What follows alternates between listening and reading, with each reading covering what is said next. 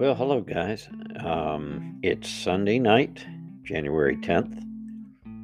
I'm not on the boat, so we're not having coffee on the boat uh, talk today or tonight. But I thought this might be the easiest way to try to address a lot of the Facebook posts and comments I got today. I made a couple of posts today, and I think maybe I wasn't clear, and there was a lot of concern. And actually, I got a lot of responses, a lot of phone calls today, concerned, and I think some people might have thought that I was going off the deep end kind of thing or in a panic, and that's absolutely not the case at all. So I just thought this might be the easiest way to address it. But um, most of this all revolves around all the crazy things from everything that's out there, from the event of the Vatican being closed down, the power pulled, to Pakistan being losing their power, and the Insurrection Act being enacted by Trump, and the military taking over, and martial law. Oh my gosh! And I'm sure you guys out there have heard all these things. Um, so I just listed this morning sort of summary of those things and just said, "Lordy, there's a lot going on." I didn't mean that in a panic way at all. Um, I I think I was throwing it out there to try to just say, "Wow, let's just calm down, guys."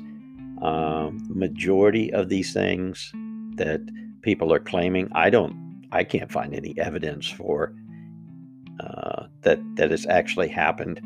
It would have to be a major news outbreak to block all that. Now, that's not to say that you know uh, the problems with Parler and Apple and all that. I mean, all that's legit that's going on, and I see that. I don't like it. It doesn't have me in a panic at all. I think by the time all this is done, we're probably going to end up with new and more innovative social platforms that might even work out better for us. So that doesn't bother me at all. I do think the big social media companies are out of control, and they need a good competitor. So we'll see if that happens. But at the same time, guys, this whole thing with all the other stuff that's going on, I personally just don't believe it. I'll wait and see. Might be wrong. You know, might wake up tomorrow morning and be some kind of military thing going on. But it's nothing I can control. I'm not in a panic about it. We're a strong country. We've survived a lot in the past. Um, and so that's about it on that. The other part of it is, as far as my friends and even I believe that Trump was going to be elected to a second term. And guys, after the election and what everything's going on, I just don't think that's going to happen. I think maybe some of these prophetic voices out there just missed it. No disrespect to those guys or those women, those people that made those prophetic words. I think they were just sharing what they thought they were hearing. And I think a lot of times our personal views and outlooks and filters from the past that we talk sometimes affect that vision or the word that we're receiving. And I think that might have happened in this one.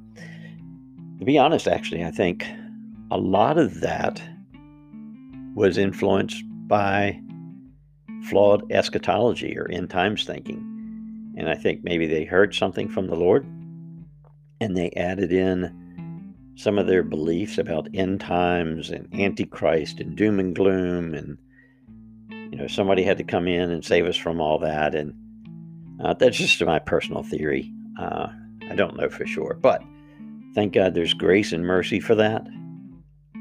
So, we're not in the old covenant anymore. We don't need to stone a prophet. These guys that might have missed it.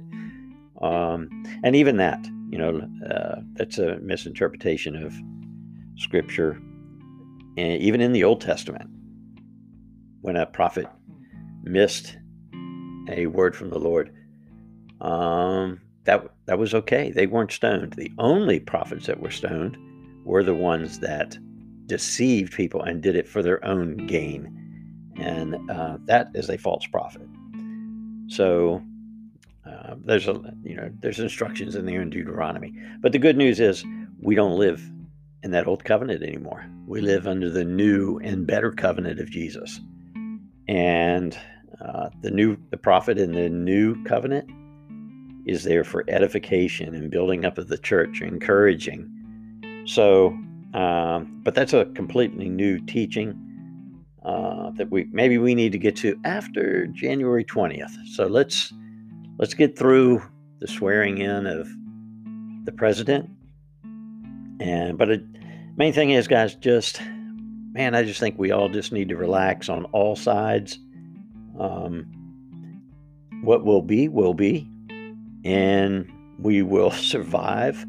I'm hoping maybe we'll get to the point as a country where maybe we can start having some honest, good discussions with each other, with a little less passion in them, and something we can learn from each other, that we can sit down with our brothers and sisters on the left and the right, and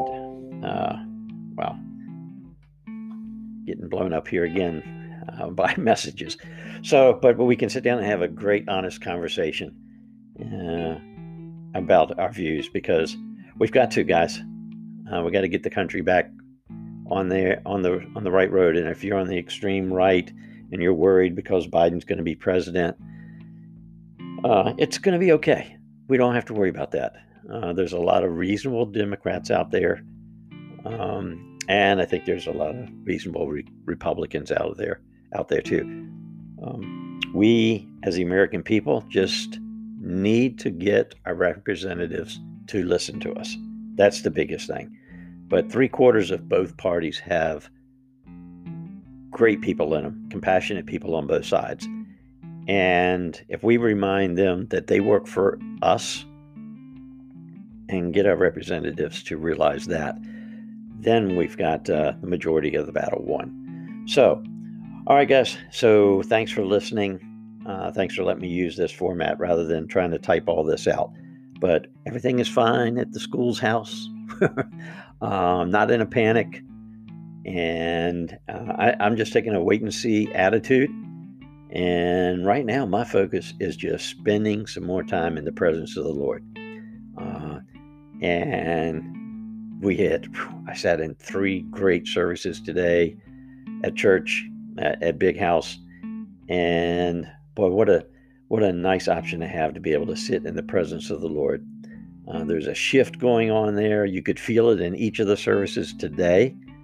There was just a magnified presence of the Lord like ever before. So the Lord is using this situation to bring us back to attention and get us to refocus back on what's important. So 2021 is going to be an exciting year and a positive year. All right. Bless you guys. See ya.